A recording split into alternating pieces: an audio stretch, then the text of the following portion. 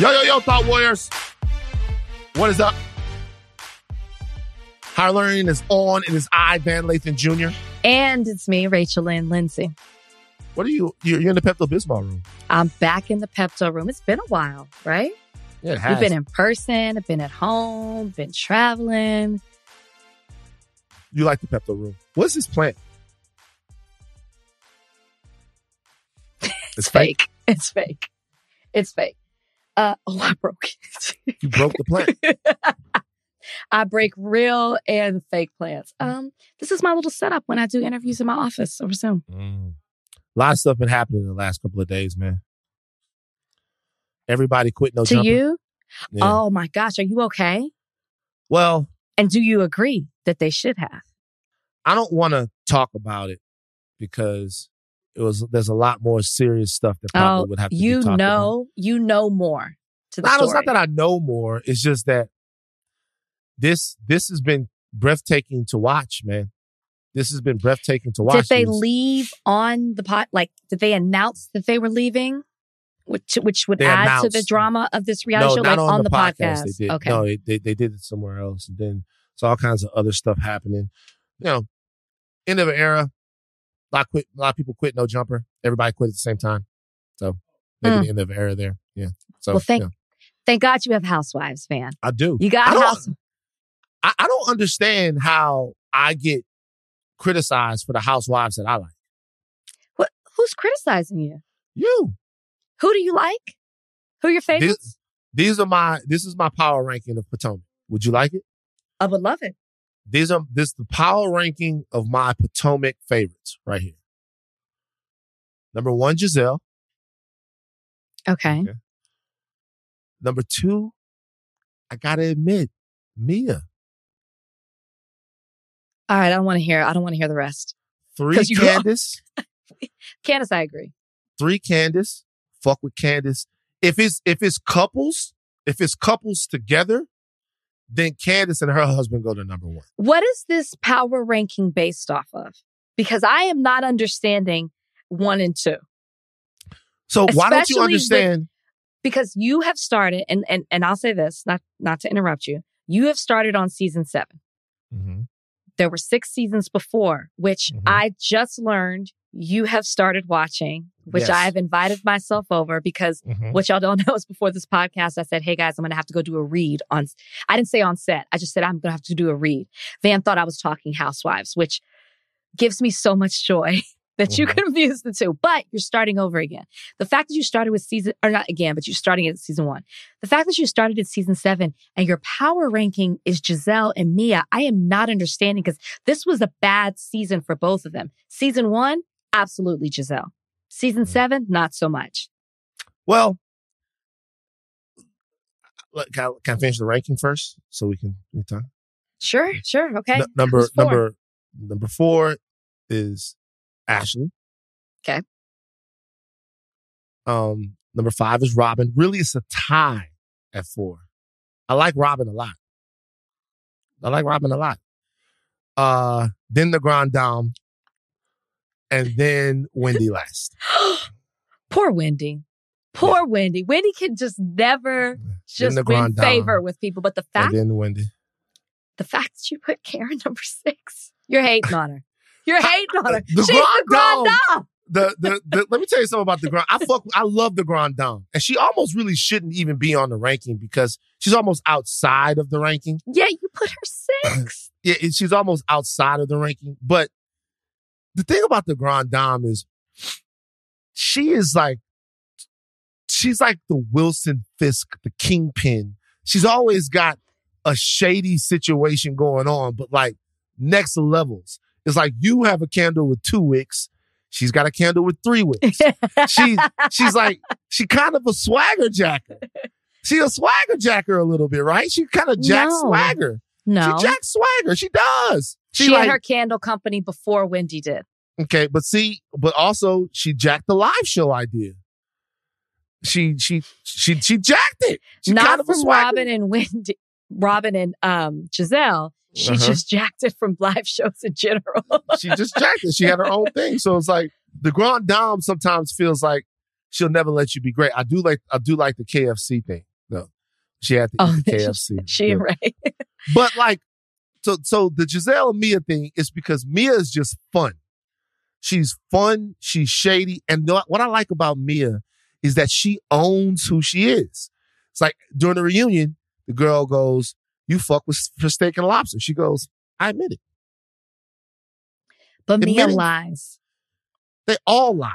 No, but Mia says stuff just to get a react. Like she accused Wendy of sleeping with Peter based off of absolutely nothing. She said she saw the video. There was no video because she released the picture and or maybe it's a video and it's just Peter and Wendy having dinner and Wendy's talking to the camera. So the thing is Mia's too reckless. She's entertaining. Yeah. She would be in the middle somewhere for me. But she ain't number two. What's your ranking then? I got to go with the Grand Dame. She's number one? She's absolutely. You got the Grand Dame at number one? We're going to mark this. I want you to finish when you have time, 1 through 6, and I want to see your ranking change. Mine's based off of 7 seasons. Okay, you know what this is similar to? That's fine. This is similar to the Oscar conversation. You can't have a power ranking because you haven't seen all 6 seasons.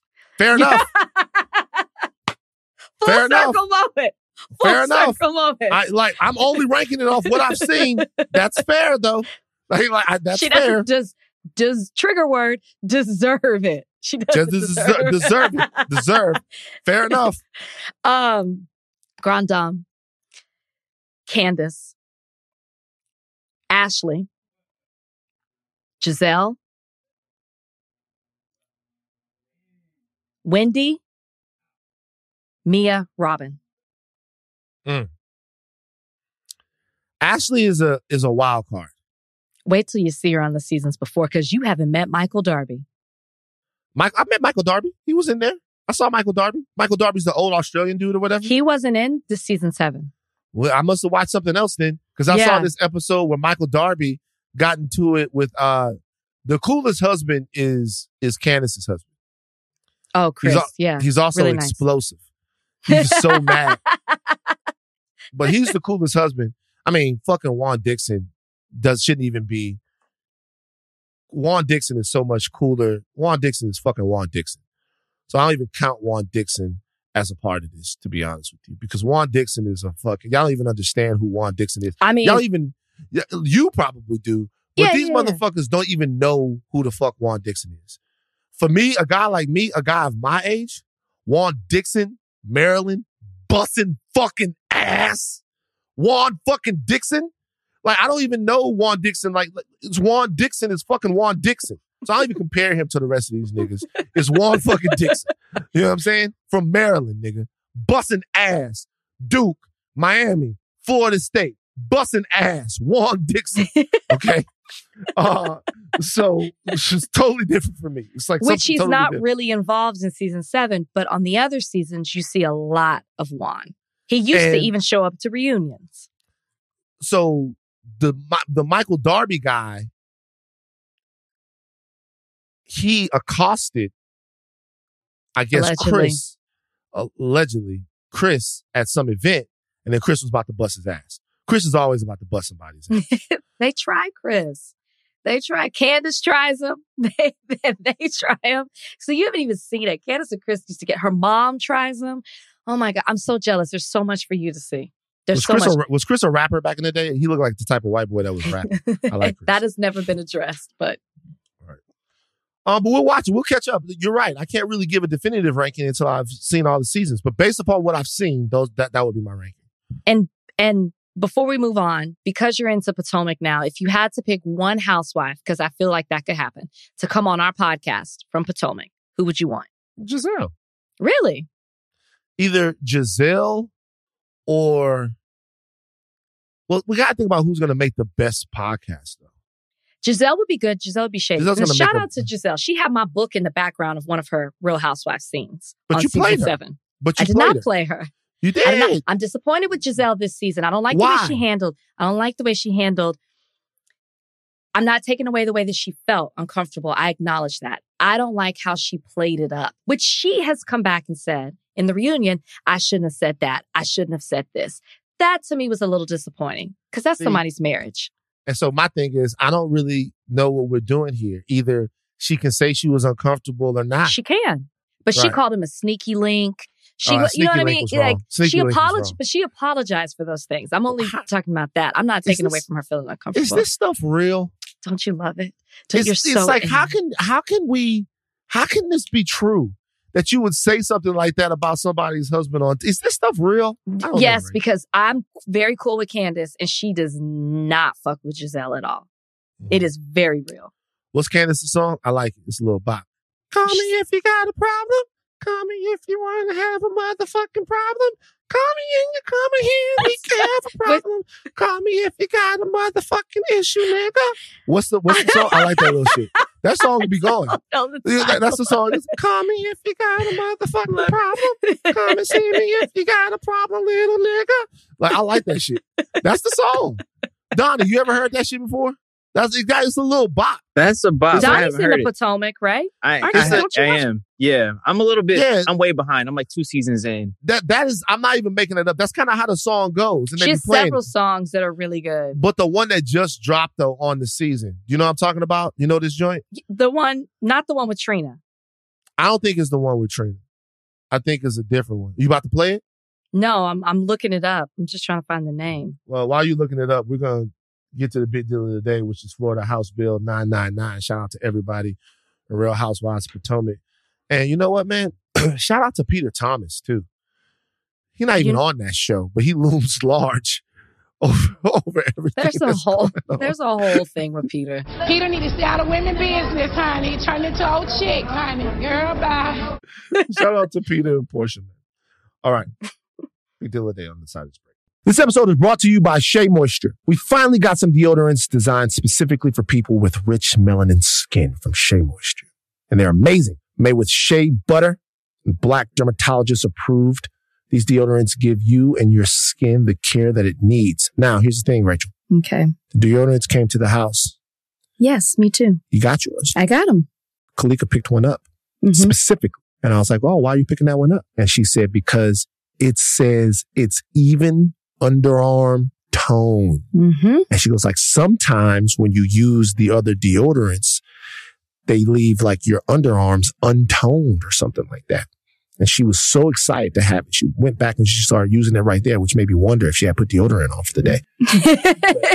Maybe she just reapplied. So it's a huge deal. And I've been using it too. It's very great. It's good. It smells good. The whole thing. No. It is good. And it's lasts long. Like I'm a sweater.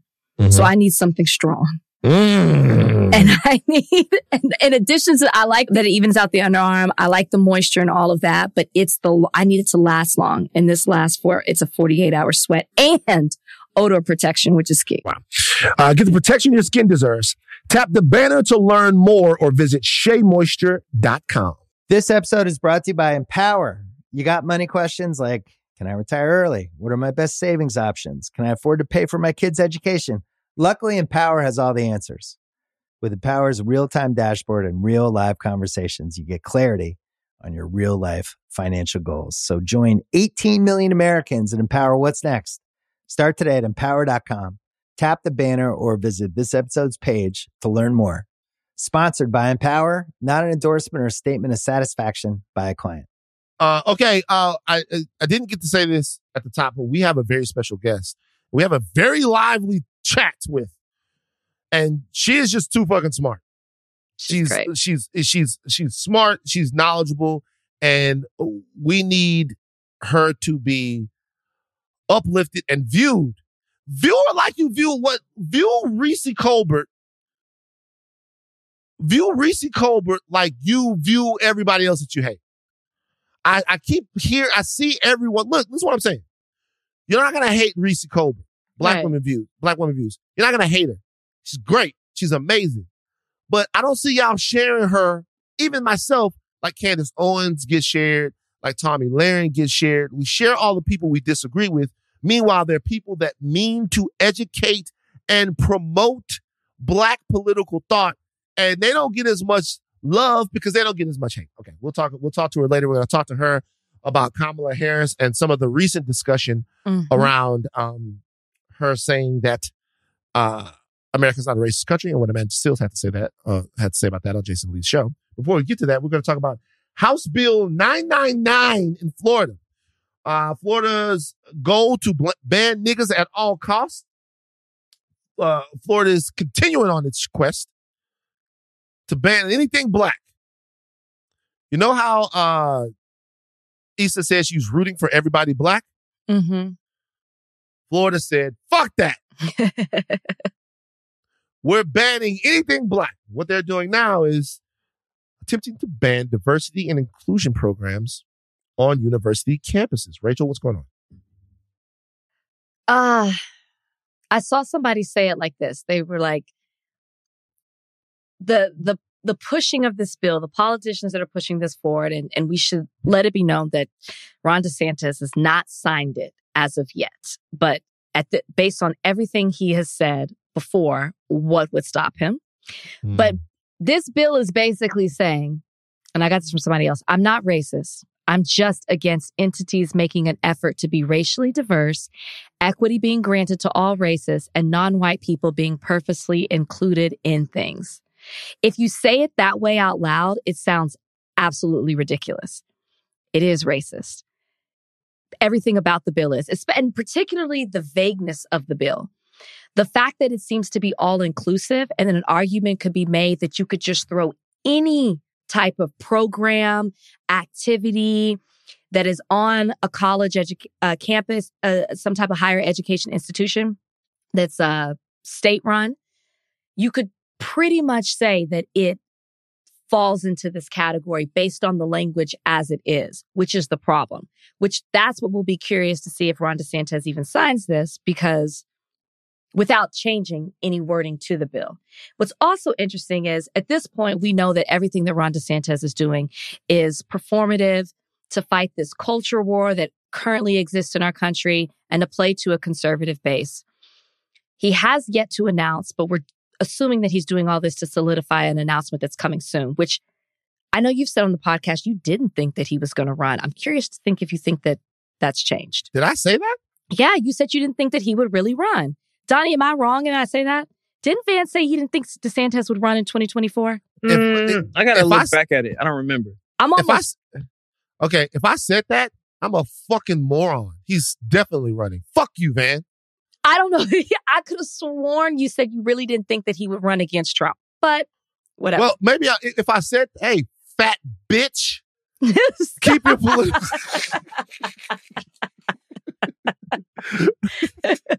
But what I will say... See? I'm telling you. See, I'm telling you. Fat bitch. Fat bitch always cooks. Fat bitch. I'm telling you, bruh. Nothing cooks like fat bitch. It's a can't miss. It don't matter who it is, how much money you got. Yeah, fat bitch. And he just, see? It always cooks. It don't matter. Don't matter what you got going on, man. Jabba the Hutt, the leader of all of Tatooine. Somebody look at you, fat Hutt bitch. And Jabba feels gonna be hurt and everybody gonna laugh. It's the emphasis you put on fat bitch. I feel like you were like, you know, and some days she's a fat bitch, and I just actually no, it was just funny. It's hilarious. Don't you can't even lie. What you just said was way funnier than what fat bitch. It's like that's how we say that you look at somebody, whatever, fat bitch. It's just funny. You can't beat it. Anyways, what I was saying is we know that he's all doing this because this announcement is looming over us that he's going to run for presidency, or at least that's what's being assumed in 2024. But what's interesting is obviously this plays to an extremely conservative base. These type of bills, the Stop Woke Act, the Don't Say Gay bill, all these things play to a conservative base. But I'm wondering if he's going too far because he's going to alienate independents and moderate voters because it's just too extreme. These type of bills are too vague and too general where the wrong thing is going to get, well, it's just wrong, period, but too much is going to get thrown into it where I think it's going to have an adverse effect. Because the irony Two is that DeSantis is going on this whole thing about DIE and how it's just trendy and it's trendy politics. But is that not what DeSantis is doing? Because if you even go back, he signed a bill in 2021 that was promoting diversity, equity, and inclusion. And it is only until recently, as he's going on this tour, you could say, before his announcement, that he is jumping on a trend and an ideology that everything that is diverse or that is inclusive is wrong and alienates white people. Yeah, so it's interesting, your question. The bill bans courses based on unproven theoretical or exploratory content and majors in gender, women's studies, or gender studies. That stuff like that is such a large swath of people that you start to wonder if the consciousness of that bleeds over into people who are not as viciously invested into the culture war as some of us might be. I'm the culture war, you know what I'm saying? But I don't know. I'll tell you why. It depends on where we are politically and culturally. It's hard to see it sometimes, right? You have a lot of things that are happening at the same time right now. You have the right sort of re-examining whether or not Trump and Trumpism and far-right political sort of strategies are a winning formula for them. And that's based not upon any litmus test that they take of the American political consciousness. It's based upon election results. It's based upon the fact that they are not doing as well as what they think that they should be doing, based upon the fact that the Democrats aren't knocking the ball out of the park, or at least the perception is that they aren't. That's something that Reese is going to talk to us a little bit about later too. And so you wonder whether or not it's the policies and the way that they're framed, the talking points and the way that they're rolled out, or whether or not it's Trump himself. Meaning, would Ron DeSantis, would these politics be more palatable from someone who isn't Donald Trump? Is this Trump fatigue that the right is enduring right now? Or is this a fatigue of a specific way of looking at the country? And that spills over into the independents. And that's impossible for me to know right now. It might be that the figurehead of this entire thing, the face of this particular type of political talk, is something that's losing, but the talk itself might still be galvanizing and attractive to a group of people. Now, I don't suspect that that's the case, especially if you're talking about independents who are going to vote more on issues that are benign to these culture wars. But I don't know. I don't know if Ron DeSantis is either the fatigue factor of all of this, or if he's a shot in the arm to it. He's younger. He's not that much older than me, which, in and of itself is like, damn, nigga could have been the president. Shit. So he's not that much older than me. So I don't know. I do know that on its face, it would seem like this wouldn't fly with the majority of Americans. But remember, we always box ourselves into a corner of thinking that Ron DeSantis needs to win a majority of Americans. He doesn't. The presidential election is based upon really winning in the places you have to win. So can Ron win back Georgia? Can Ron win back Nevada with this? Can he win back Arizona with this? Is this, if you wrap all of this up in a different, in a different wrapper, will people buy it in different places? I don't know. But this right here seems to be, when you look at it, right? So the things that it puts in jeopardy, like you might not be able to have Divine Nine fraternities and sororities on campuses under this bill. Like this bill is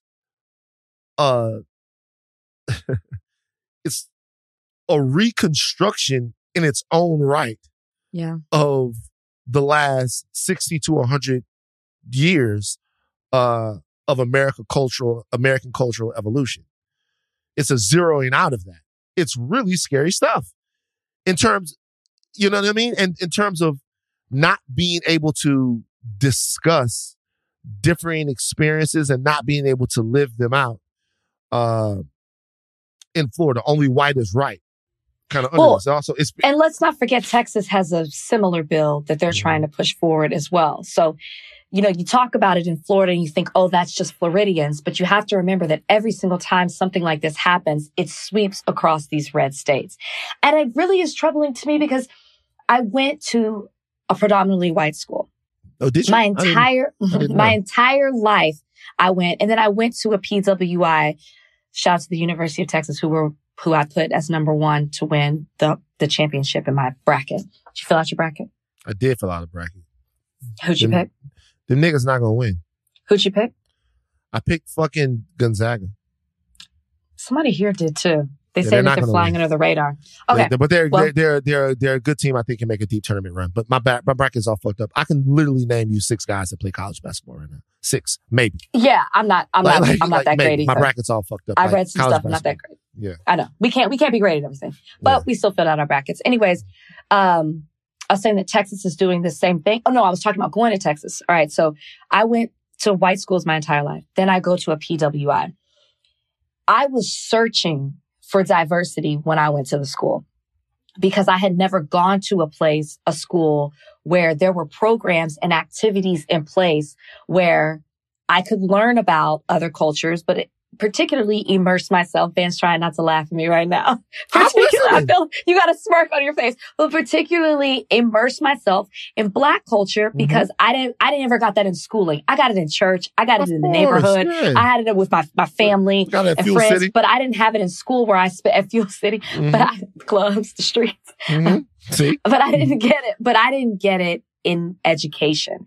So I was very eager to be a part of the African American Culture Committee.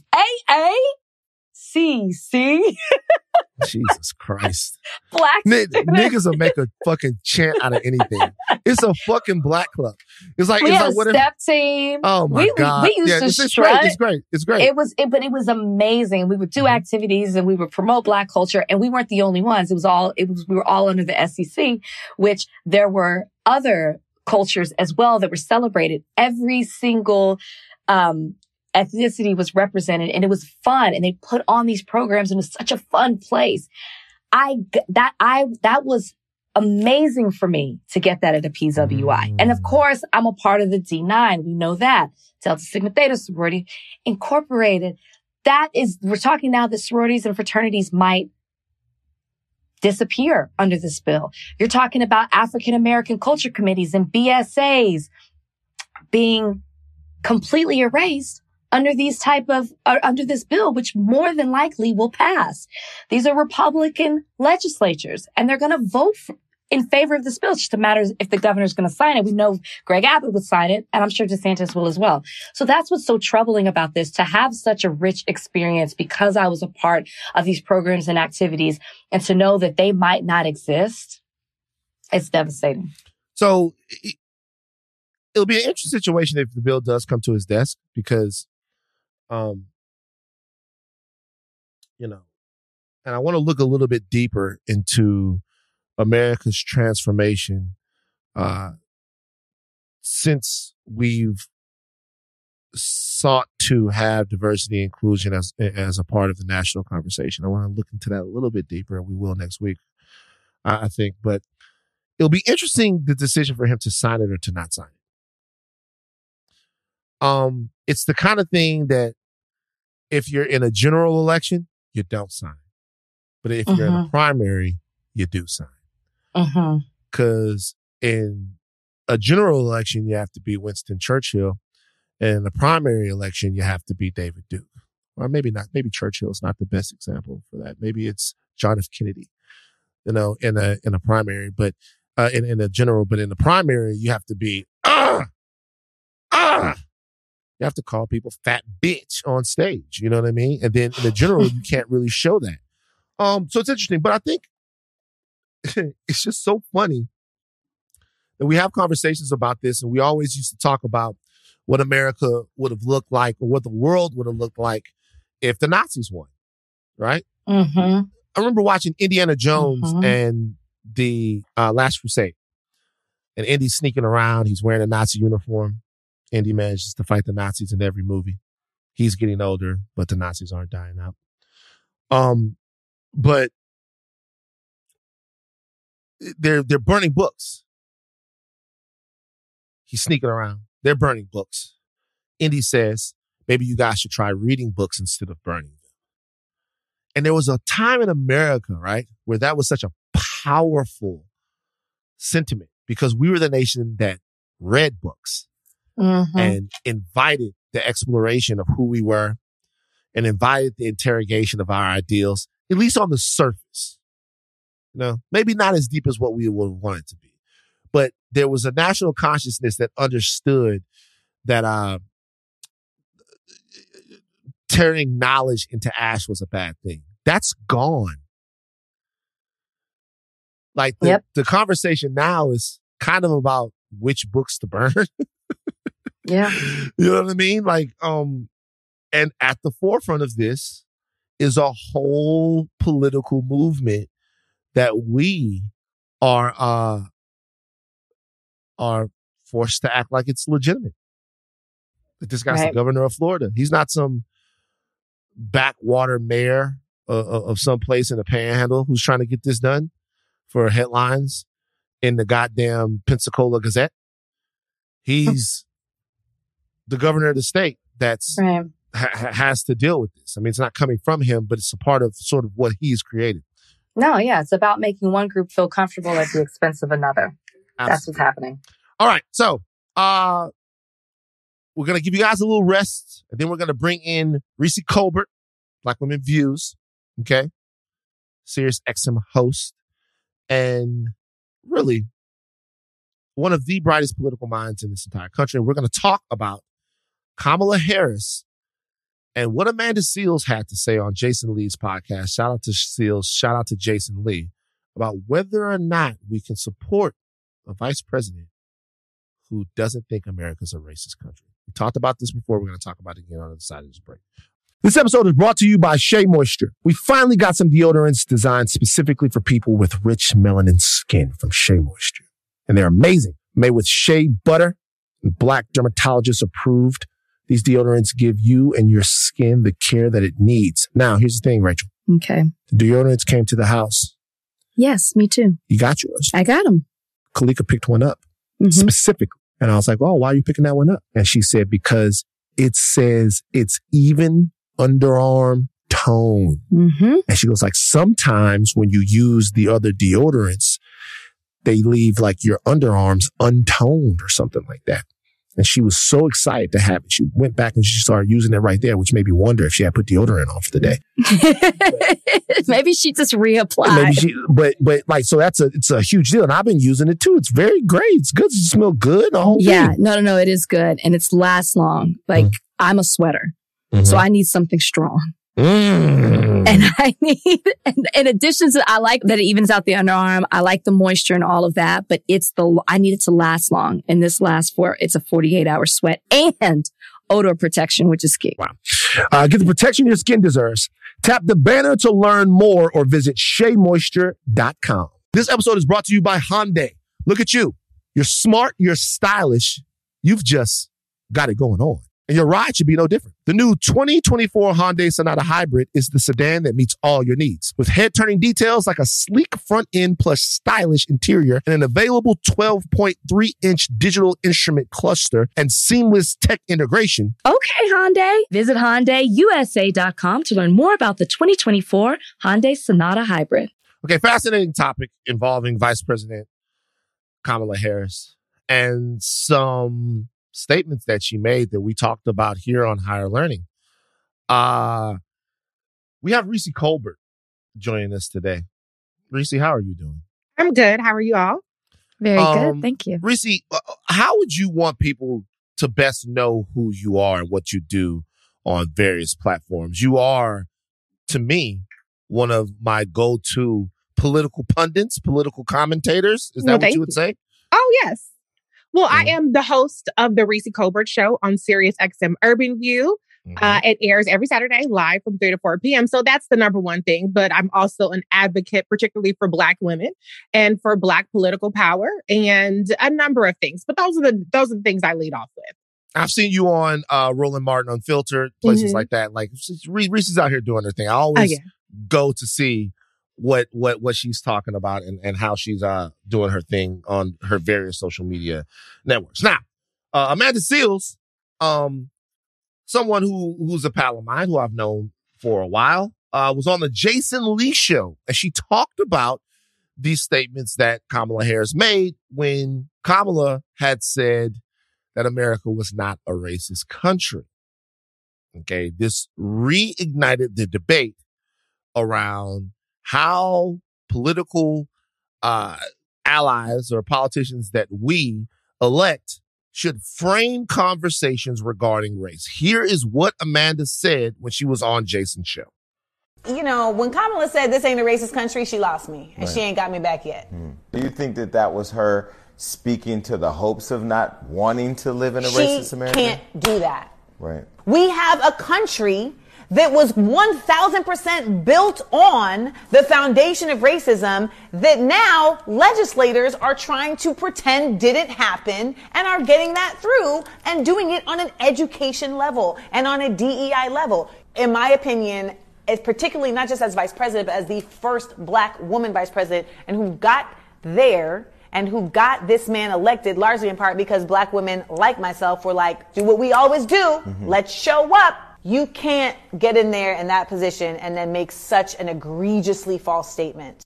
All right. So, just to be honest, Rachel and I, we talked about this when she said it. I don't want to speak for Rachel, but I was very dismayed that she said it as well. Okay. Reese, you have a different take on it. Oh, yeah, absolutely. What's your take? Well, okay, let's start off. Number one, this comment was made in April 2021. And so the notion that that was so disqualifying that nothing since then has been redeeming to me is a little ridiculous. However, I think Amanda's completely entitled to support or not support who she wants to. So that's not even an issue with me. As far as this particular comment, Senator Tim Scott set the trap where it was essentially a no-win situation. He said that America is not a racist country, which of course was going to be a question that would be asked as a yes or no statement. Now, Vice President Kamala Harris did say that she does not believe that this country is racist. But to borrow a line from Young Jeezy and from Manny Fresh, and then what? Because that wasn't where she left it at. She said, but we also have to speak truth about the history of racism in our country and its existence today. And then what? Then she said, one of the greatest threats to our national security is domestic terrorism manifested by white supremacists. And then what?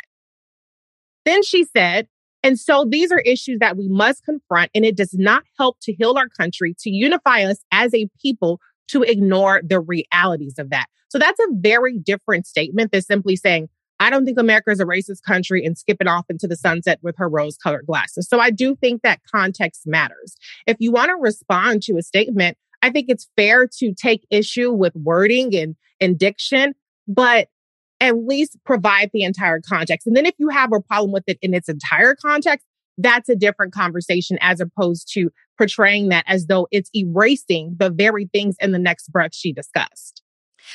I'm sorry, Reese. Every single time you said, and then what? In my head, I kept saying, boom, boom, clap. Boom, boom, clap. But I heard everything. You can take the girl out the trap. Look, but that's you just me. Can't take, you can take the girl out the trap. All right. But I heard everything that you said. I will say this.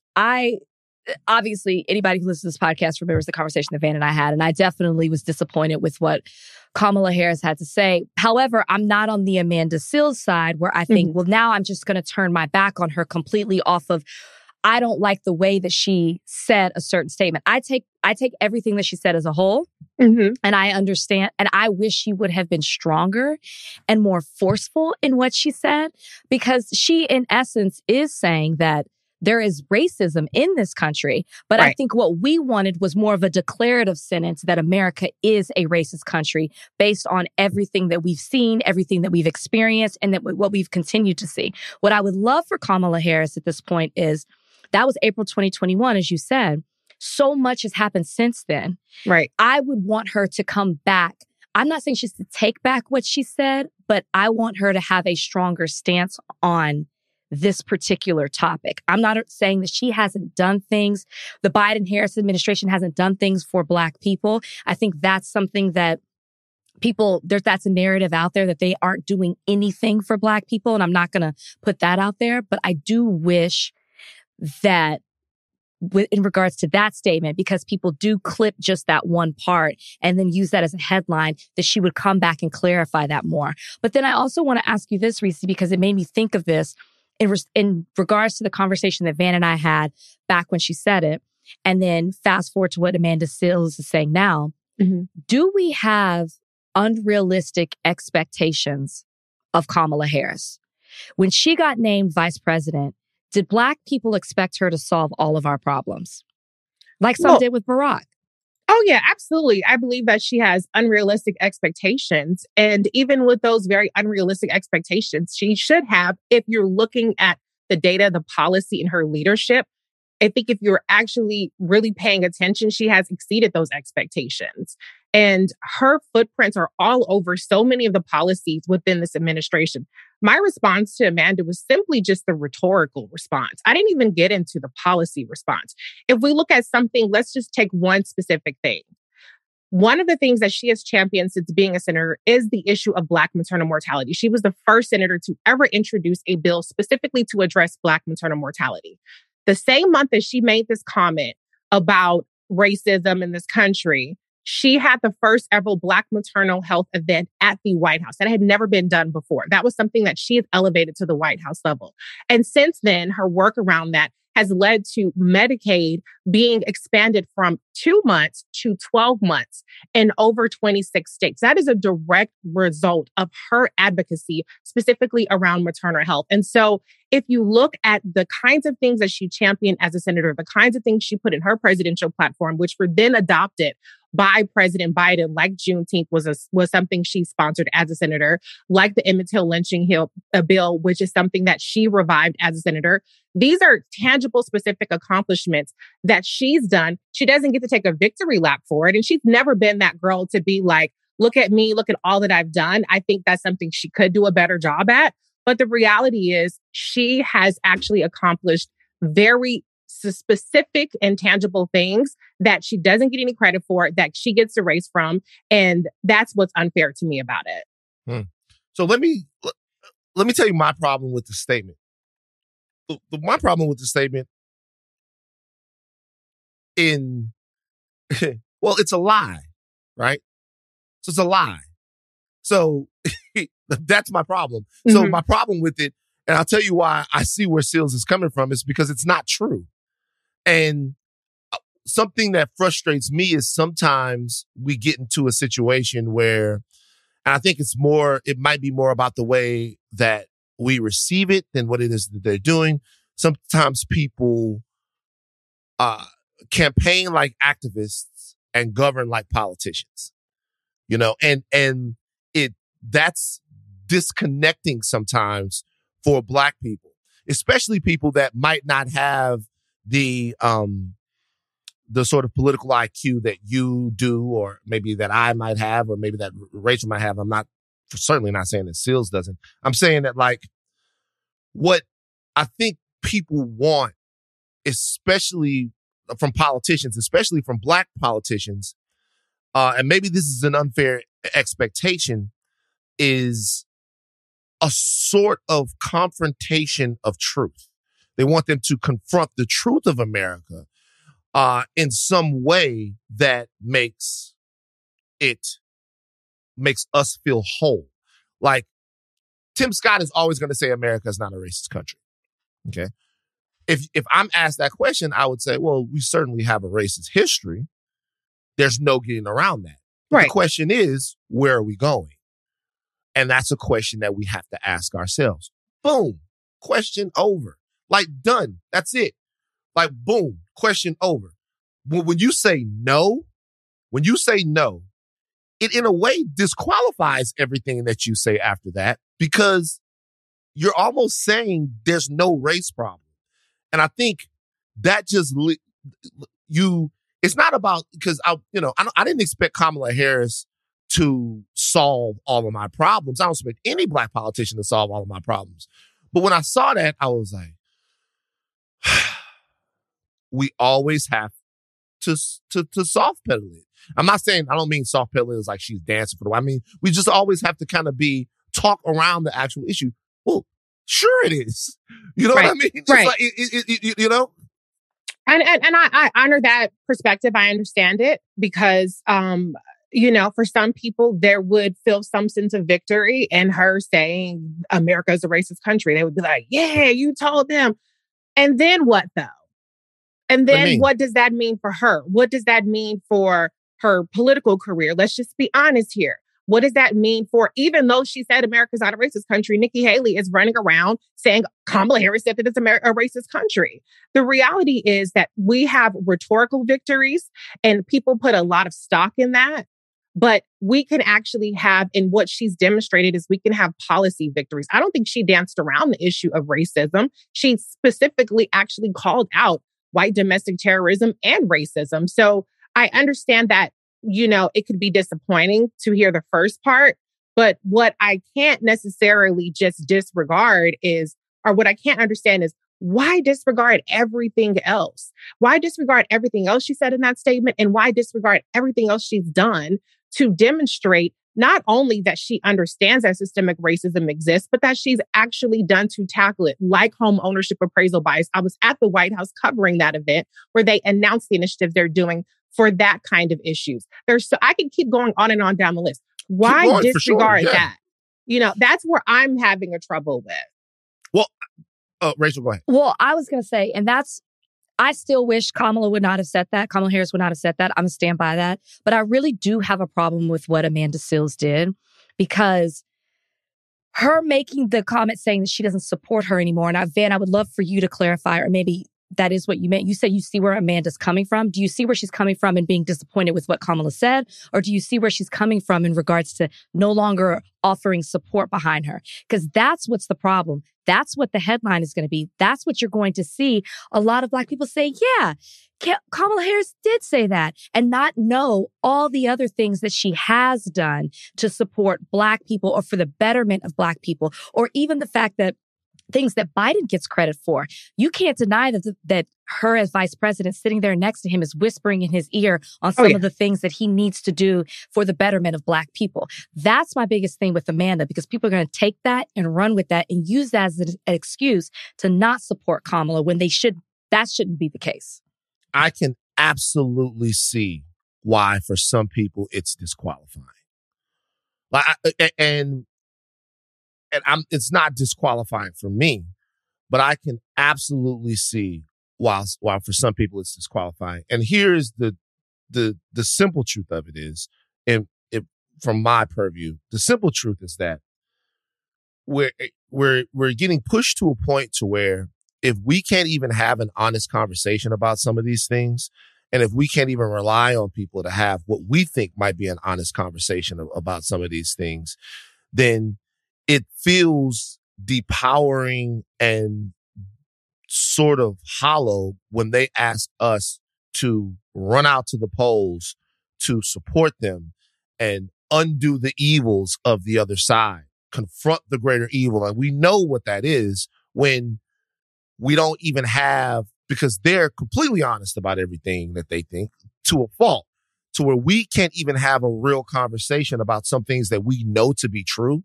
This is some people's problems with aspects of the left. And I get the quagmire that the left is in. They have a much more diverse base, a base that is not as homogenous as what it would be on the right. And they have to win in places where people are closer to the other side than we would like to admit. Some suburban voters in places that don't want to hear that America is a racist country. I get that, and I understand that. And I understand that the vice president hasn't been the failure that some on both sides have pointed her out to be. But if the three of us were having a conversation about misogyny, and the first thing I said to you guys was, it doesn't exist. It's not real. Right? If we were having a conversation about whether or not we live in a society that talks about misogyny, that perpetuates patriarchy, and if the first thing I say is no matter what I say after that, there are going to be some people that say, well, if you can't give us the benefit, if you don't have the courage, and I'm not saying that she's a weakling, I'm just pointing it out there, to admit that there is a real pernicious and gigantic force that is weighing down upon us, then nothing else feels real. And it would have been, to be honest with you, really politically courageous for her to answer that question in a different way. And Reese, to be honest with you, when you said her political career, you're right.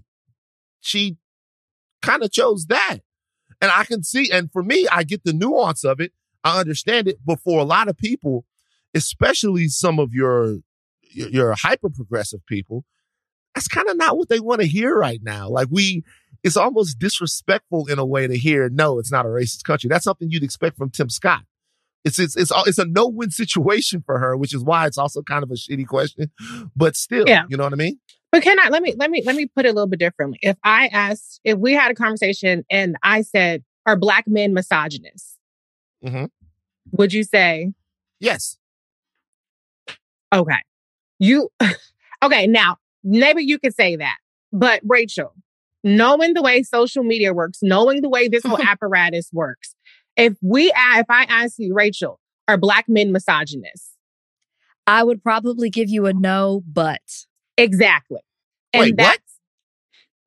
For real? Yeah. I would explain my no. I wouldn't say that it doesn't exist, exactly. But I probably would not say Black men are misogynists, period. Exactly. I wouldn't say it that way. I wouldn't say it that way. Ask me the question. But you have to also understand, Van, that you have I would be killed position and privilege as a Black man to say that Black men are misogynists, that Rachel or I would not have to say. If I ask you, do Black women hate Black men, would you say yes? I would say, yeah. And I think there's a good reason why.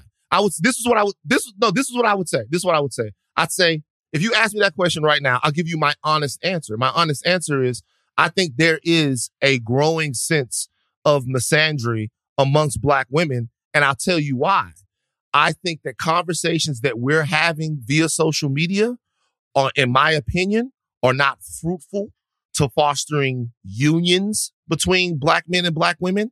I think Black men and Black women are being siloed and we're being asked to choose a side. And the further we're away from one another, the more animus it generates in the middle for each side. So if you ask me right now, if I think that there's a growing sense of hate, distrust, or disconnection from Black men to Black women, from Black women to Black men, I would say yes. But I also think it exists from Black men to Black women. That's what I really think. Mm-hmm. But you changed the question. No, I didn't. I answered yes to her question, and then I gave her context as to why. You know what I'm saying? I guess when you said it back, you were like, is there a growing sense? And it's like, do Black women hate Black men, period? Well, this is what I would say. Number one, I think in both of the questions that we're asking right here, so about whether or not Black men are misogynists and whether or not Black men or Black women, whether or not they hate each other, I think these are questions that have a lot more nuance than whether or not America is a racist country. So let me clarify that first one. So racism in America is older than America. Slavery existed prior to the formation of the country. It's the first thing that America got good at was fucking over Black people. Right. Black people were freed in America, and then specific legislation, as we all know, was made for generations after that to keep. So the fact that America is a racist country and remains one is absolutely, bar none, 1,000% fact. Like, it's fact. That's like saying is America an exploitive country? Yeah, well, of course it is. It took 25 million people, 30 million people off of their land, of course. The question about whether or not black men are misogynists, to me, men are misogynists. And it would be very difficult to not to be a misogynist in a society that tells you that the world revolves around you since you're 4 years old. So the question is, yes, but here is how things change, and this is what we need to do. So these questions are different, but at the same time, if you ask me, do I think that there is a growing hate and distrust for black men? Yeah. Yeah, I couldn't say that for all black women. You're asking me to generalize in these questions, where in the other question, you're asking me historical facts and contemporary reality. And I think they're kind of different, but I get it. But I think the whole point of me asking the question wasn't to get the answer. My whole point was to demonstrate the privilege or lack of privilege, to demonstrate the stakes with how you answer a question. Regardless of whether it seems cut or dry, yes or no, to anybody else, there are different stakes involved depending on where you sit. Even on a podcast, you still felt the need to add all the qualifications and go into all of the additional statements that you made, aside from just saying yes.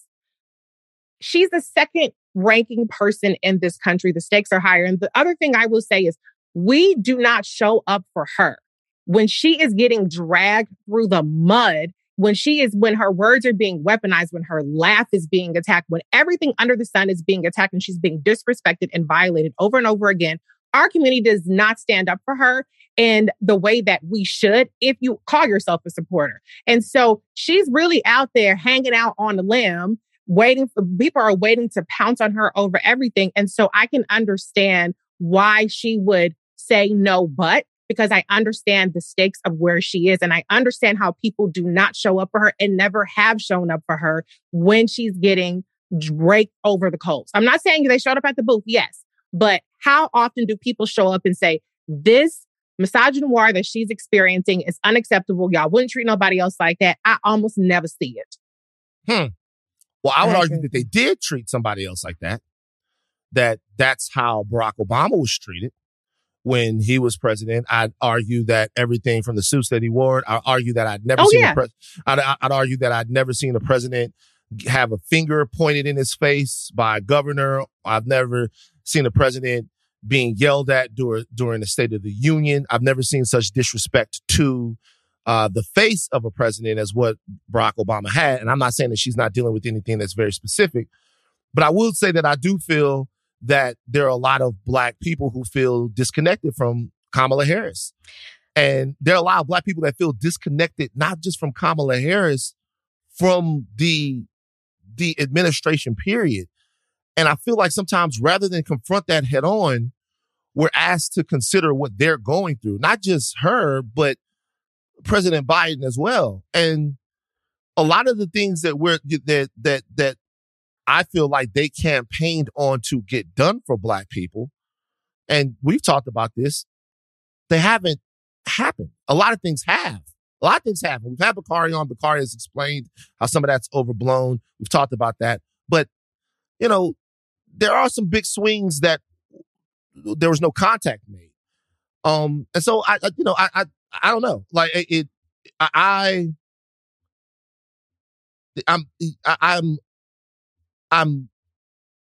understand that it's in a weird position, but I really want somebody to answer that question in a different way. And it feels like we're made small when we got to keep pretending it's not raining. Right. I mean, I understand. I can't defend. I can't, minimize or say that people aren't entitled to feel the way they feel with their reaction to that. All I'm saying is that I think if you care about certain issues, if you care about systemic racism being addressed, if you care about policy and the impact it has in our community, to tune her out is wrongheaded in my view. And the last thing I say is when you talked about President Obama, I agree. He experienced unprecedented attacks. And we showed up for him. We were not having it. If you were Black and you came after Obama during the Obama years, you was going to get dragged. We wrapped our arms around him in a way that we have not done as a community at all. And then the other thing I'll say is I do this work all the time in saying I recognize why people are disillusioned and disaffected. One of the reasons why is because as Black people, we are targeted with the most disinformation. There's actual chaos agents and campaigns that target us in our social media feed. This is something that's been studied and something that has been written about many times. So there is a manufactured element of disillusionment in how we're being targeted, but also the process is not necessarily working for us the way we need to, in part because you have Republican trifecta in states like Georgia and Mississippi and in Texas that people don't understand the civics. And then you have a non-filibuster proof Senate. And so now we have a Republican majority in the Congress. So there are a number of layers for why people are not feeling like things are working for them. But laying that at the feet of Vice President Kamala Harris, and particularly laying that at her feet for something that was said 2 years ago, is unfair to her. Fair enough. Couldn't agree more. Fair enough. Country's racist, y'all. And I love we Kamala agree, Harris. or I agree. I don't want to speak for Reese. I agree. I love Kamala Harris. Yeah, It's too. But I don't need her to say that and that alone. I need her to tackle Black maternal mortality and the Black home ownership gap and Black student debt and lead pipes and environmental justice. That's what I need from her, and that's what I'm getting from her. Reese, where can people go and get more of this incredibly well-researched, nuanced, real-time, realistic political analysis from you?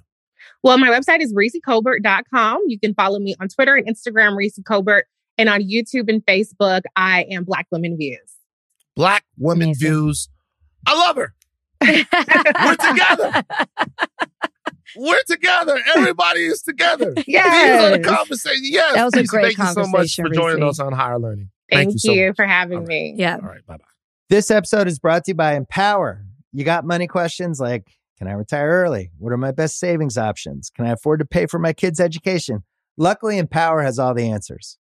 With Empower's real-time dashboard and real live conversations, you get clarity on your real life financial goals. So join 18 million Americans and Empower what's next. Start today at empower.com.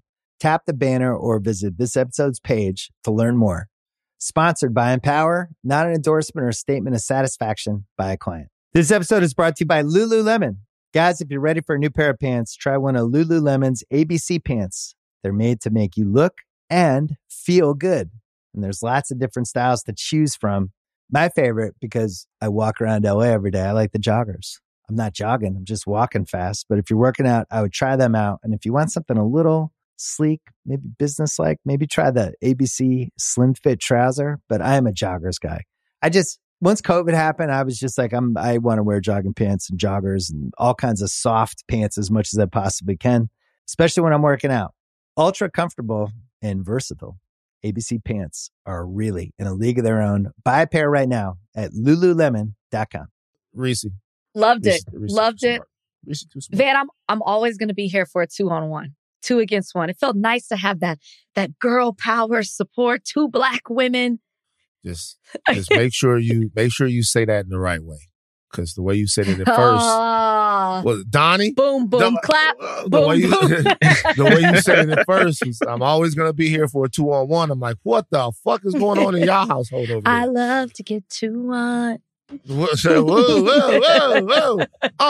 Yeah, let me ask you a question, Rachel. Do you think it's fair to say that Black men are misogynists? Oh, God. See? Anything on that? Do I think it's fair to say that? Mm-hmm. Do you think, if I asked you, are Black men misogynists, what would you say?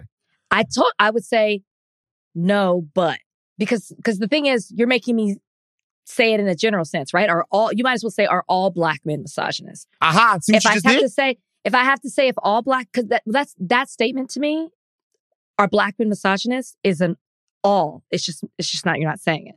Hey, but see, so that's why I would say no, but you read it different. I read it different. See, if you ask me, are all Black men misogynists? I would say no. But if you ask me, are Black men misogynists? I'd say, of course, yeah. You're assuming that it's a some and not an all. Yeah, see, Nope. I look at it as go ahead. I'm sorry. No. You're right. I look at it in a different way. I'm assuming that the question is asking, and this is why the question is sort of different from the America question. I think we should be asking questions like this, and I think we should be able to be honest about those questions too. I think that the question is different because, like, I think the American question is just a question of history. But I do think we should ask the question, like, as brothers, is the basis of our relationship with women taught to us in misogyny? And there's just no way to say no. I think it's all men. It's not just black men. It's all men. Yes. Right. Yes. There's just no way to say no. Yeah, of course. But yeah, she is right. I could say that. Y'all can't really say that, you know? But like, people already accuse me of hating black men on this podcast. Let's just go ahead and add fuel to the fire. You don't hate them, but you don't love them. I don't love you. You love a black man. Wow. I don't love black men. Oh, please. Rachel, you don't think you're tough on the brothers? Give me examples of when I've been tough on them. Cause I mean, there's a whole, I'm not saying that I haven't at times, right. But I mean, people think you don't like black women. Yeah. So, I mean, and I would argue, I fight somebody over saying that about you. Cause do I say things, do you say things maybe sometimes that can make people feel a certain way? Do I say things? Sure. But I would never be like, yeah, Van can't stand black women. So this is my thing. Unlike you, who is like, Rachel can't stand black men. So I didn't say that you couldn't stand black men. Okay, so we're going to talk about, let's just get into it right now. So the therapist, have you seen the therapist on Twitter? Have you seen this story? And I'm for it. See? But wait, let me say this. Wait. Can I say something? Wait. Damn it. Wait, Van's gone, y'all. We have lost Van. Wait, Van, come back to us. I spoke too soon. I like to explain. I'd like to have the opportunity to explain myself. Man. Oh my God. Donnie, you can't tell me that's not hilarious. That's fucking funny. I don't give a fuck what anybody says. Fuck what everybody. That's fucking hilarious right there. Okay, wait a minute. Okay, wait, let me pull this up. Let's talk about the therapist. Let's talk about it. Go ahead and intro it. Oh shit! Hold on for a second. Wait a second. Bring Reese back. My stomach hurts, man. Hold on for a second. My stomach hurts. Did you hurt yourself into having to go to the bathroom?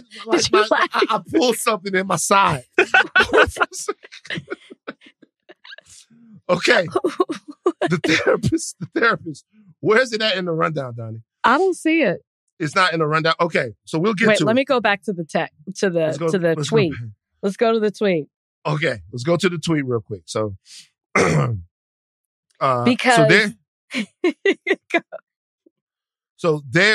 there is there's a conversation being had right now on social media, the worst place to have such conversations, but the only place that we seem to have them, around a therapist named Nicole Lewis. Nicole Lewis is a black lady therapist who you can tell is incredibly devoted to her work. It takes literally one look at her Twitter to see how much she actually cares about providing help to people. There's absolutely zero doubt about that. She tweeted something and she said, "I am no longer accepting male clients. They get in my email inbox and want me to prove why they should choose me as their therapy. No scheduled consultations or nothing to see if we are a good fit. I'm not the one or the two to prove my worth to anyone. We would not work well together because you're already trying me, and I'm not above going off on anyone.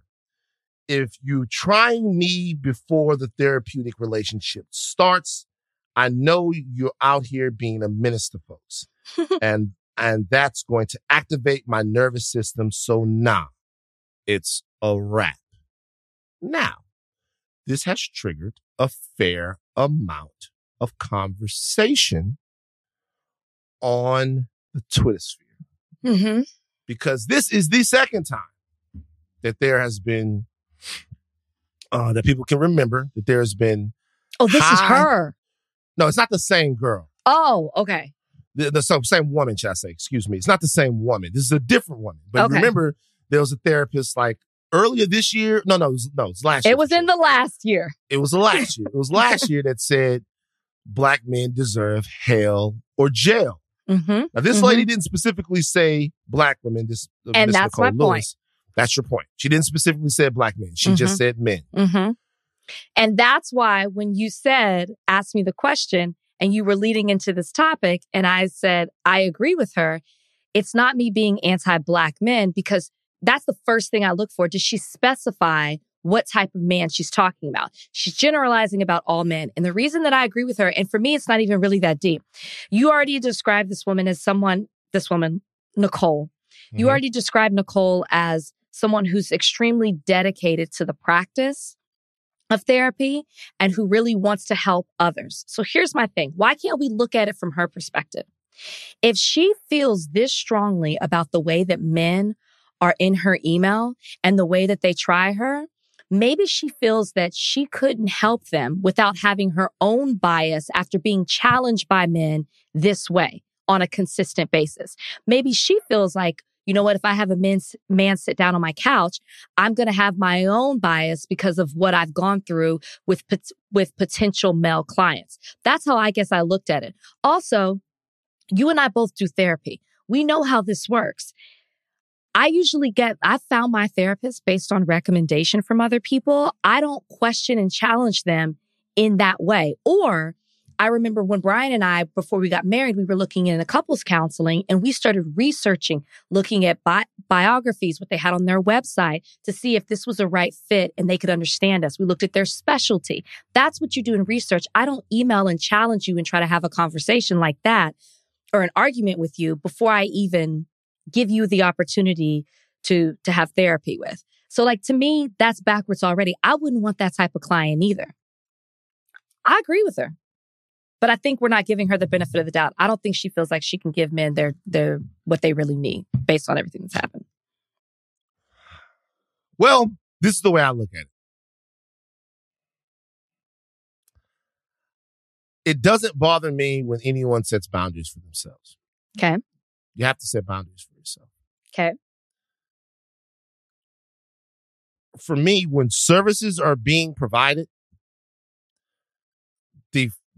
the need to announce this, I will agree with that part. Seems like it's not for, I don't know how many clients. Maybe she's getting the majority of her clients off Twitter. Maybe people are seeing her, they're seeing her from Twitter. Sure. I don't know if that's the thing. Or maybe if you search her, she wants to know that, she wants you to know that she's not seeing male clients. I don't know how. I've never found a therapist off social media before. Same. So I don't know. But the need to announce this or the need to put this out here, this is a specific situation that you can only have male there, right? Mm-hmm. Certainly, if someone said this about women, we're not having this conversation. Certainly, if someone said this about Black people, we're not having this conversation. The only place that this works is male or white. So if a white therapist goes on Twitter and says, I'm no longer accepting Black clients and this is why. Guys, that I agree. I more so my was if a man said, I'm not taking women. I probably might have the same reaction. I would have the same reaction. The white and Black, I would not. You're right. I would not. So I can't get in your mind, but I can assume here. And by the way, this makes sense because there's a power matrix between men and women that makes this sort of unequal. So you can't talk about it as a one-to-one. Because let's be honest, women have to protect themselves from men a lot more than men have to protect themselves from women, which is almost never, right? Mm-hmm. But like, when you read something like this, especially living in a situation where we understand the need for men to have therapy, and the conversation ends up becoming, and there was a big conversation that spawned from this about men abusing women in all different types of professional settings. The conversation starts to become about, for somebody like me, whether or not like men are worthy of therapy, because some of these things, to be honest with you, like, they have to do with misogyny, but they also have to do with things that I've dealt with. Like, I have been somebody, to be honest with you, who has, there have been times in my life where I was like, if this particular therapy doesn't work, I'm going to kill myself. I've literally been just being all the way honest, and I'm not trying to, but there's been times with my prior therapist, like, I don't want to say her name, but I remember I got with her in a moment of crisis. And then as we continue to go, I'm like, I really need this to work. So I started asking her more about her therapeutic background. I'm like, have you ever worked with somebody like me? Do you know how sick I really am? And that could have come across to her in some way, maybe because I was a man, or maybe because I'm fucking crazy, or whatever it is. And so what starts to happen with this one and the other lady who was a therapist and said that black men deserve hell or jail, Rachel, which you also defended her, which was that was more extreme than this. That's more extreme than this. I'm not going to compare the two, but I did defend her. but what I'll say is, like, I don't know. This feels dehumanizing in a way. It's subjective, though. Okay. And I think, and I understand exactly, I don't want to take away from anything that you just said, but I don't think that you can compare the situations. She didn't just say, hey guys, I'm not doing male clients. She explained what has personally been happening to her in her particular practice. So based off of that, I am no longer going to provide services to male clients. She's not the only therapist out there. She's not even saying that she's going to get rid of maybe she is, but she didn't say the current male clients that she already has. She actually said the opposite. She said she likes some of the male clients. Okay. So she didn't say that. She just said, and I, of course, I'm assuming this on her, but I would think that if it is this prevalent from men that are challenging you in this way, it starts to have an impact on your mentality. And there's no way that as human beings, you don't start to develop a personal bias. And if she feels that, and maybe she should say that, but maybe it's like, if I'm feeling this way, I'm not going to fully be able to dedicate myself to the practice of therapy. I'm not going to give these men what they need. So I'm actually just going to close the store. I will agree with you that I'm not a big fan of an announcement on social media, but if this is how she's continued to grow her business, then it makes sense that she did it here. It would be the equivalent if she announced it on her website. Like, just so you know, so you don't waste your time, I'm no longer accepting male clients. I get it. So it's like, to me, it's reminiscent and not a one-to-one of kind of the, of kind of the thing that a lot of black ladies say about black men who date white women. It's like, hey, I date white ladies.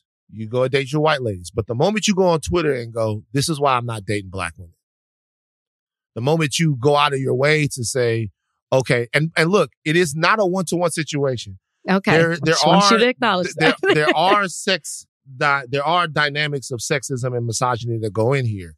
But as someone who has needed therapy, like, desperately at times, and may have not gone about it in a way that was rational, or I don't know, maybe at some point I was like, okay, have you ever worked with somebody that has extreme anxiety? Have you ever worked, like, I can't sleep? Do you know about, like, I'm trying to, I'm like, I'm freaking out because I'm like, I need this to work.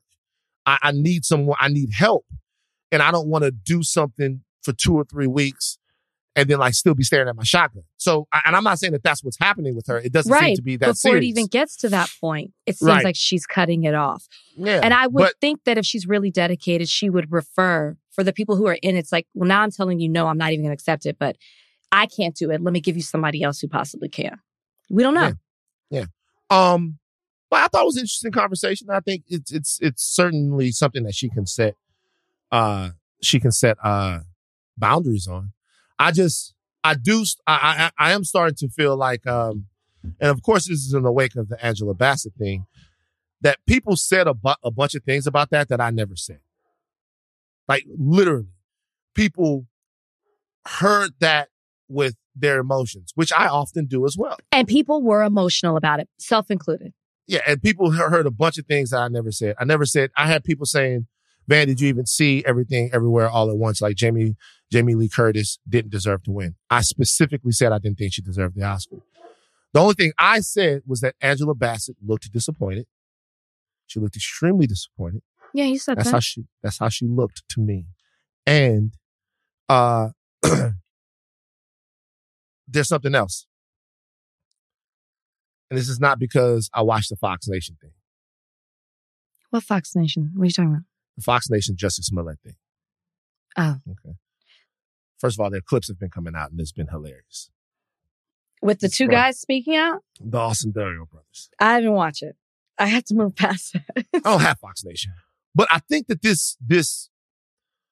some of the criticism of this and other things, as far as it concerns me, it exists in this other space. Like, I don't expect purity from people. Right? Like, I don't. So you could have set up your own fucking attack. You could have done it. There are people who are providing me with evidence right now that say Jussie Smollett didn't do it. And there's some pretty compelling evidence. I know people are not going to want to hear it that might exonerate Jussie Smollett on appeal. So I just hope that everybody's open-minded. Obviously, I would love for him to have not done it, but it doesn't matter to me if he did it or not because people fuck up, right? So if Jussie Smollett did that, it's not that big of a deal to me. It's a big deal what he does after this. Okay. So if in fact Angela Bassett was disappointed and didn't clap, who fucking cares? Right? Litigating whether or not she was actually disappointed in the moment, in my opinion, is only for people who seek to preserve a certain purity or a belief that Angela Bassett in some way wouldn't do that. And I think sometimes people's purview is that people are getting unfairly criticized for stuff, or people are being put in places like it. To me, I don't need to think that she is a perfect angel that would never do something like that. She's a human being. I don't need to think I don't need to think. I had somebody back in the day, somebody on the Reddit said that I'm obsessed with Dr. King cheating on his wife because that's what my father used to do. They actually said that. That's what my dad used to do. My dad is dead, right? Like that's what my dad used to do. No, the only reason why I would bring that up is because it's true. Yeah. And to be honest with you, if you've done enough reading and research on Dr. King, the fact that he coped like that is a big, huge part of his life. I don't need to think that Martin Luther King Jr. or Malcolm X or Maya Angelou was perfect. So it's nothing to do with me criticizing anyone as a black woman or as a black man. It has to do with the fact she didn't win the fucking award. She wasn't pleased about it. By the way, had I gone to the Oscars and done everything that you have to do to go to the Oscars, to make it to that room, to sit down there in the front, and there was somebody in front of me and I couldn't see the stage, I would be annoyed. Like, I'm sorry. Like, I would be annoyed. Does that mean, no, it was Tim's first time at the Oscars. Does that mean that Tim's is some kind of horrible person? No. It means that It means your stylist is. It means I've been in a situation before where everybody was wrangling about who was going to go to the award show. And I understand the culmination of some careers it means to be in that room. And to see a cloud the whole time would be slightly annoying. Of course it would be. So it's not the end of the fucking world if we could say, maybe she should have changed out of her red carpet look before she sat down. Like a lot of people do. Right. And so I understand. There's just no, it's like, okay, if you acknowledge whatever, you hate black ladies. And it's getting annoying. Is that what people are saying to you? No, people are saying I didn't defend Angela Bassett, right? Defend her from what? Well, I think, no, you didn't defend her. You said she was disappointed, which I acknowledged as well. I said she was disappointed. My issue was not how she reacted. It was the way people reacted to her disappointment that I had an issue with. Let that woman be disappointed. Now, you did make a comment about the way Michael B. Jordan and Jonathan Majors handled it. Is that what people had an issue with? Because you kind of were like, you didn't use the word coddled. I'd have to run the tape back. Consoling. I said, so what I said was, because when I said, and you made it seem like it was bad, because I looked at it as like an acknowledgement, like, we see you, we love you. What I inferred from that is that you were kind of like, they shouldn't have done that. Like, no, I never said, this is what I said. When I said she was extremely disappointed, you said, well, she wasn't extremely disappointed. And I was like, well, I read it as extremely disappointed. And I said other people read it as extremely disappointed because she was actually being consoled from the stage. That's all. I wasn't saying, like, if you were up for an Academy Award, you guys, we did a separate degree of fundraising to get for an Oscar campaign. Let me break something down real quick. And we were not one of the big Oscars. We're best live action short film. We have the movie. We, just so people understand something about this, we have the movie. We put the movie out. The movie gets accepted into the Academy's review process. Then the movie gets shortlisted. Around the time that the movie gets shortlisted, and the shortlist is, here are the 10 movies that we are even considering for nominations, right? Around the time that the movie gets shortlisted, we now feel like we have a good chance to win an Academy Award, right? Something that is career making and career cementing in Hollywood. So what we decide is, even for short film, we are going to run an Oscar campaign. We had to raise more money to do the Oscar campaign. And the specific things that we had to do were really taxing. It was a lot. Trayvon had to be everywhere at once. We had to have 2-3 weekly calls with the people that were helping us run the campaign. We had to not do a bunch of things in order to make sure that we didn't piss off anybody from the Academy. We had to talk to this person. We had to do this interview. We had to go here. We had to do this. It was like almost a separate film that had to be made, which in and of itself was the production of the awards campaign.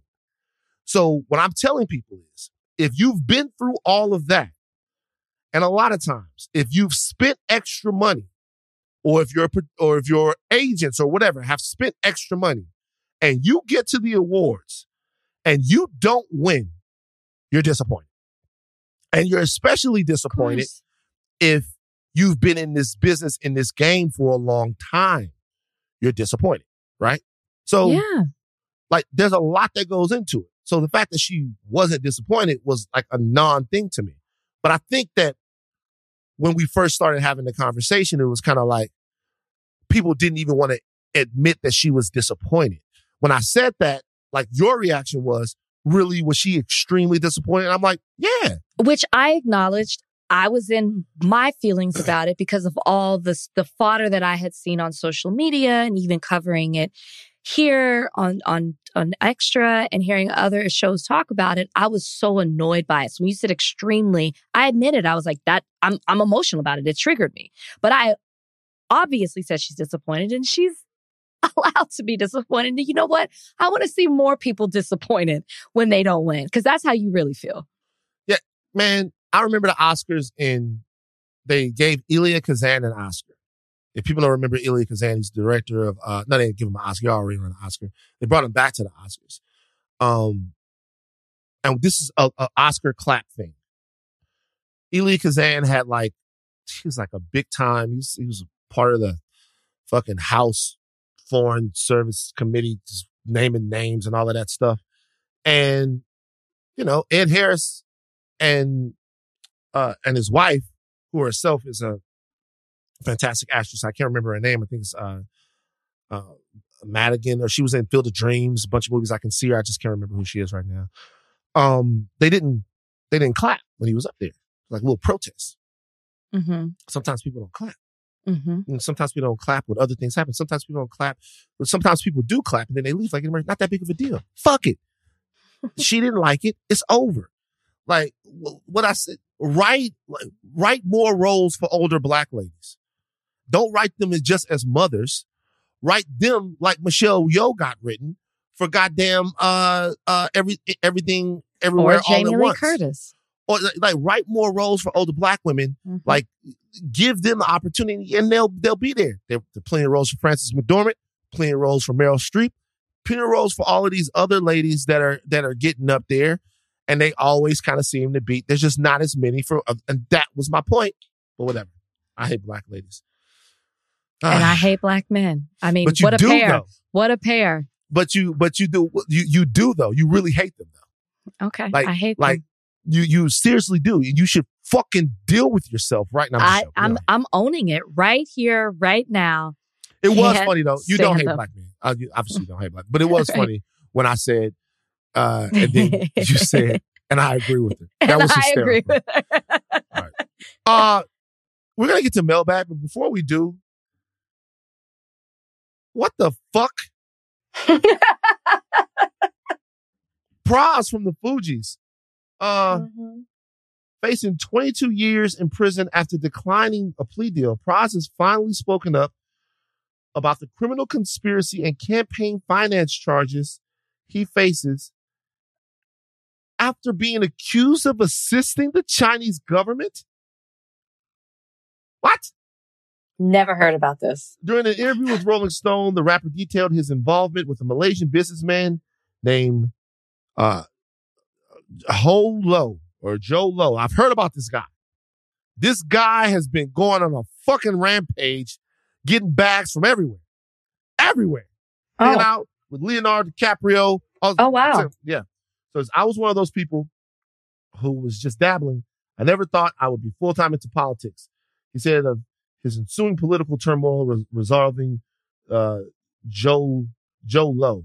I realized the politics is not for me. The problem with politics is that the people within politics, they're dirtier than the people who are not in the politics, whatever.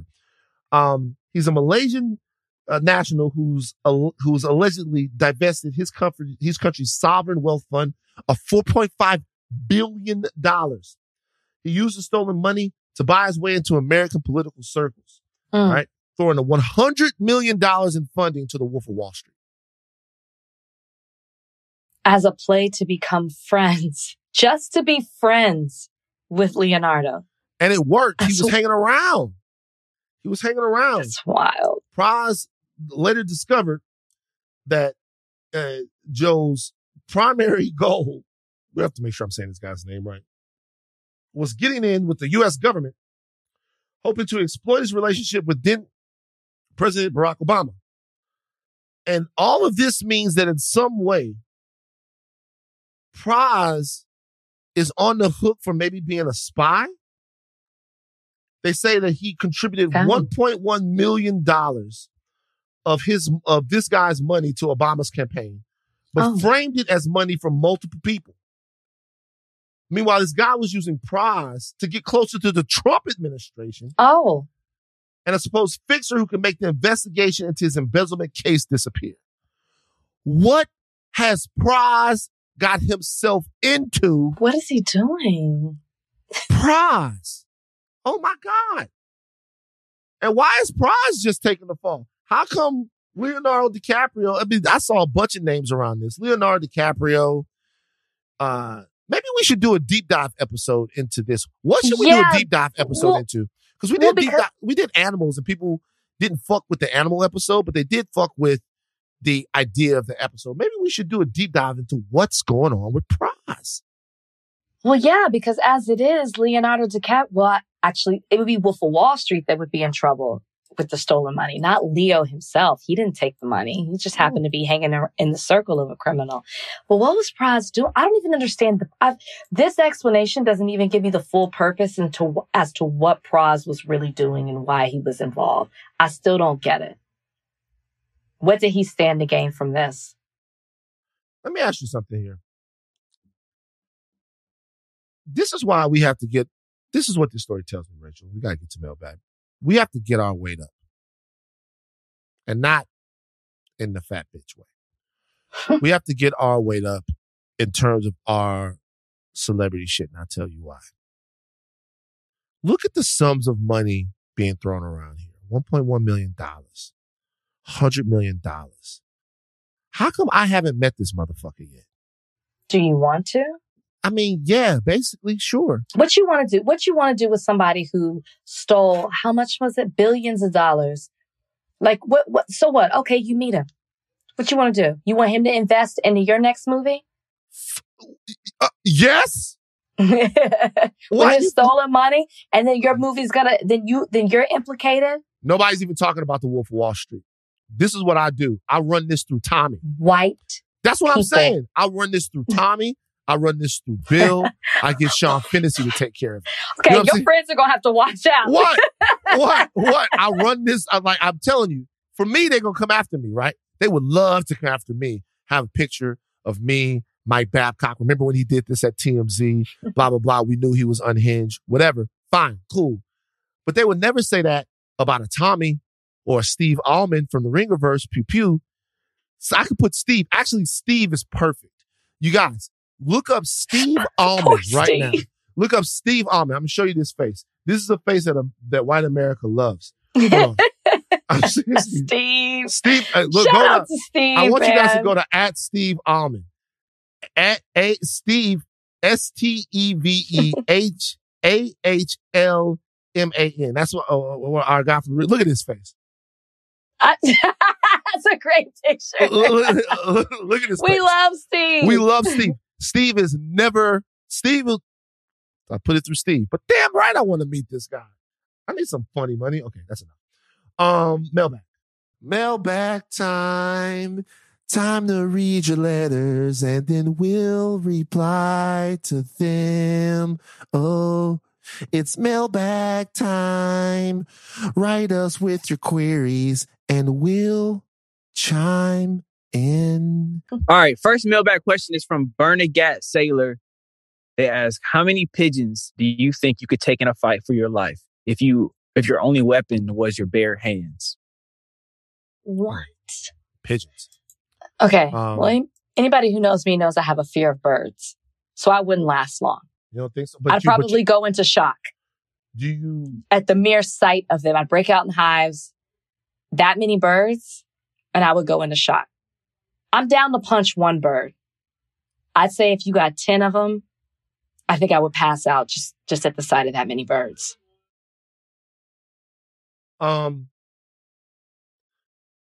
Every time I think about pigeons, I think about the difference between pigeons and doves. And what's that? One is white.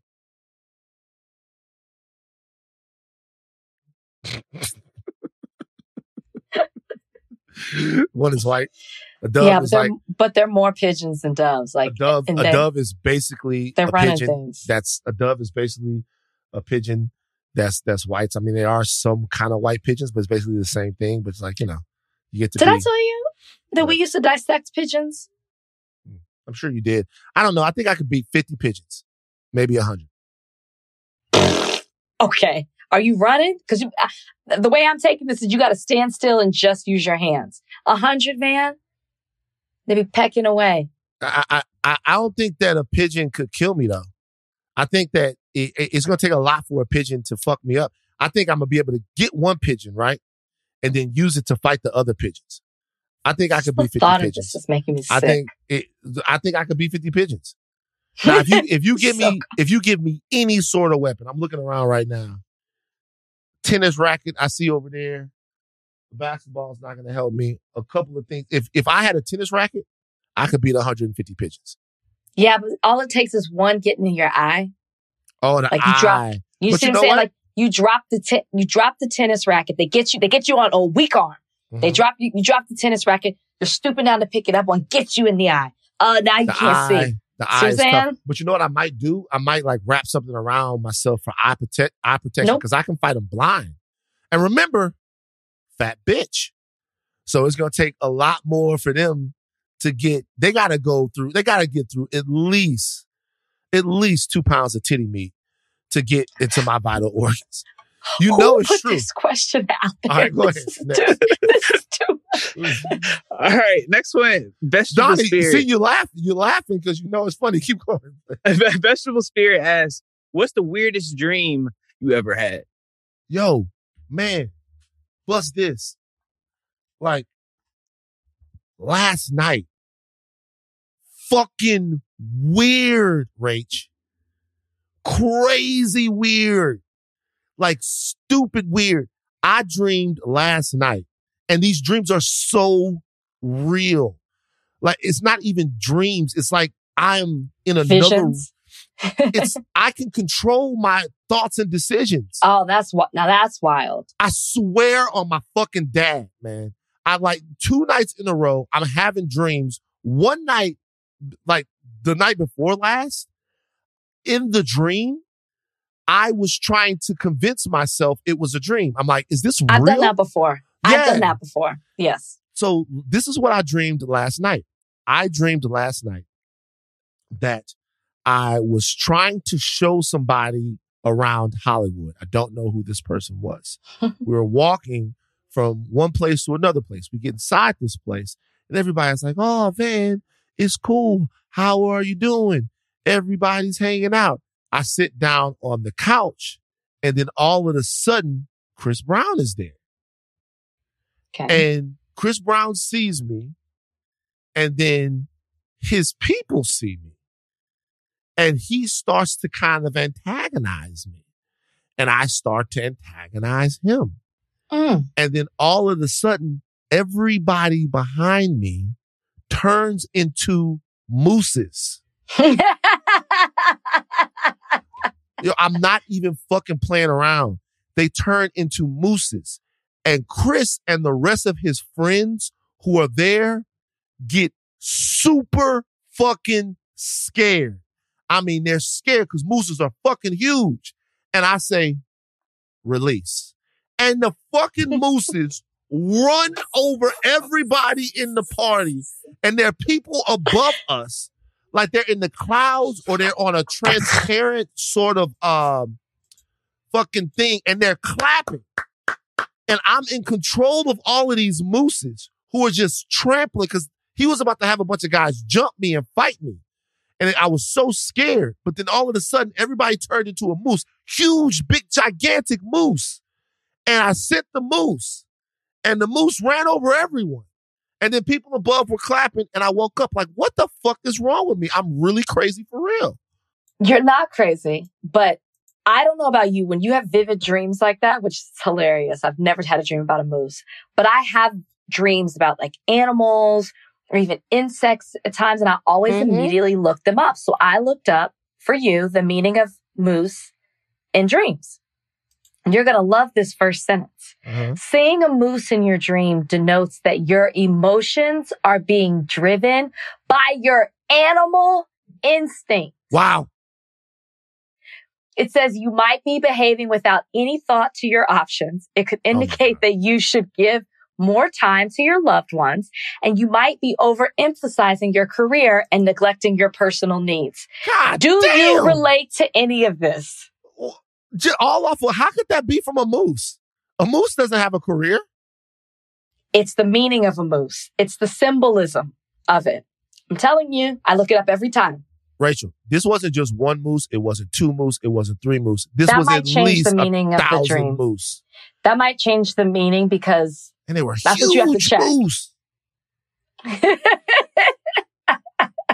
What about yours? Tell me about your dream. I recently, well, I'm not gonna go there. But I always have dreams about the end of the world. Oh my God. Like an apocalypse. And they always take place at an amusement park. And I've had this dream happen so many times since I was young. It's like I'm always with my dad. And we're always trying to find the rest of my family. And we're running around, like fighting things off. I don't know what those things are, but like it's like the sky is falling. The world is collapsing. But we're at like a Six Flags. It's not a game. It's the real thing. And we're always trying to get back to Oak Cliff. Mm-hmm. I always have a dream like that in different variations. The weirdest dream I had, though, I dreamed that my sink in my bathroom was overflowing. It was just overflowing. It was coming from the pipes. And I had these buckets and I was dumping them in the tub. And that's all the dream was. I woke up the next day. My sink started overflowing. And it was coming from the pipes. It was an old thing. It was like coming from the apartments, from the top and the bottom, something with the pipes. And I was taking the water and dumping it in the tub. It wouldn't stop. I'm a witch. Yeah, you're a witch. I'm a witch. That's not of Jesus. I swear to God, this happened. And I was freaked out by it. And I talked to my aunt who has dreams like this too. And she's like, you have the gift. You have the gift. You might have it. Okay, Donnie, one more. All right, last one. Black Chill asks, what songs have white people run into the ground? They give some examples. There's our Eminem's The Real Slim Shady, U2 Beautiful Day, Gangnam Style, and The Star Spangled Banner. What are y'all's? This is how we do it. Which is so sad for me because that's like one of my joints. What's that one where they always play it when a white woman gets her freedom? What's that song? They play at the beginning of these shows when a white woman's feeling good about herself. God damn, they play. It could be so many songs. No, man. Let me. My other one is 50 Cent in the club. That song you can't play that song enough. Hold on, let me look it up. The white woman song. Is it fast? Is it slow? It's Grey's Anatomy. They played it on Grey's Anatomy. They played it so many times. I hated that song. And you don't know what I'm talking about? It's like it's a woman anthem, I'm assuming. It's kind of a woman's anthem. It's like shit. What's that one song? Come on, man. It's like who's it by? Who made the song? He can't give us anything, Donnie. Grey's Anatomy soundtrack. Hold on. Chill. Let me see. Let me see. I Am Woman. Not I Am Woman. I'm looking at it right now. Hold on. I'm looking for it. I'm looking at all the Grey's Anatomies. I Will Survive. No. It's okay. Let me see. Is this it? No, it's like, what is this song? It's like a happy song. Like you're walking away and they put it at the beginning of all of these different fucking. Suddenly I See. This is where I want to be. Oh my God. I hate that song, bro. Oh, Jesus Christ. As soon as she said happy. I was like, bro, I fucking can't stand that song. Suddenly I See. I could not remember the name of it. Everywhere it was like, I'm like, Jesus fucking Christ. KT Tunstall. Suddenly I See. I just don't fuck with that song at all, man. And they started putting it everywhere. That shit came out. Clearly, the fact that you said happy song and I knew exactly what you were talking about. It's how Devil Wears Prada starts out. See, it was Devil Wears Prada. Then they put it on Grey's Anatomy. And it was all over the place to me. It's like I don't fuck with that song at all. That to me is the white woman song. Suddenly you see what? Like, what do you see? You don't see nothing. Like, you know what I'm saying? Wow. I did not know you felt that strongly. Is this the one that I'm talking about? Yes, that's who sings the song. Yeah, and they put it on different shows. I do not like that song, man. Why the hell it means so much to me? Donnie, we're going to go out to that. Yeah, obviously. All right. Do you have an unexpected ally of the week? Oh, well, yes. Mm-hmm. Something I'd never thought I'd do. Oh, here we Something go. I never thought would be the unexpected ally of the week, or at least it wouldn't come from me, but The Bachelor. Wow. Talk about it. They named a Black Bachelorette. I'm already getting flooded with asking if I'm going to be a part of the season. Guys, no. I support Charity. I wish that she gets, her name's Charity. I hope that she gets every single thing that she wants from this show. But I also hope that people just treat her well. That's my biggest hope for her because it is tough. And I'm sure it's already started.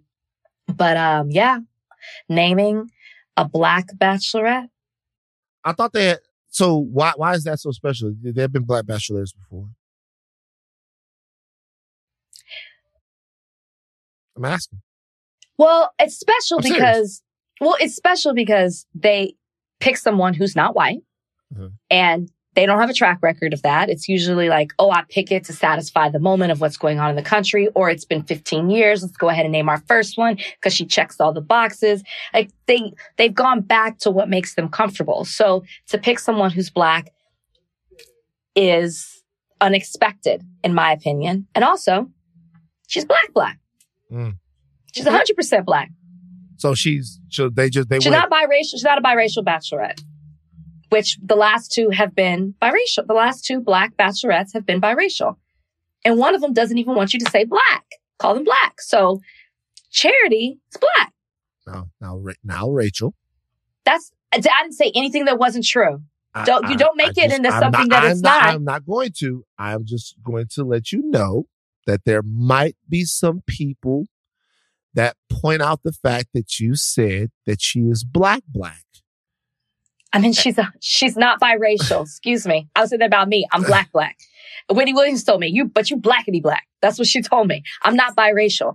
Both Michelle and Tayshia introduced themselves as biracial bachelorettes, which they are, and they should stand in that. They should be proud. I'm just saying, Charity is not biracial. Gotcha. She's a Black woman. I see Charity here. Charity, I see.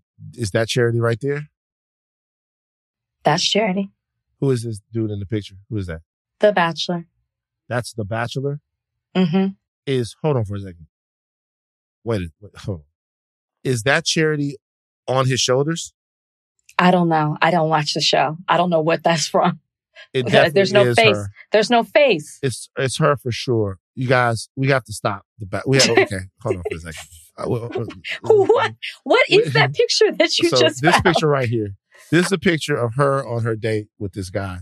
He's apparently, she got her leg. How you know that's her? It's got to be her because it's her.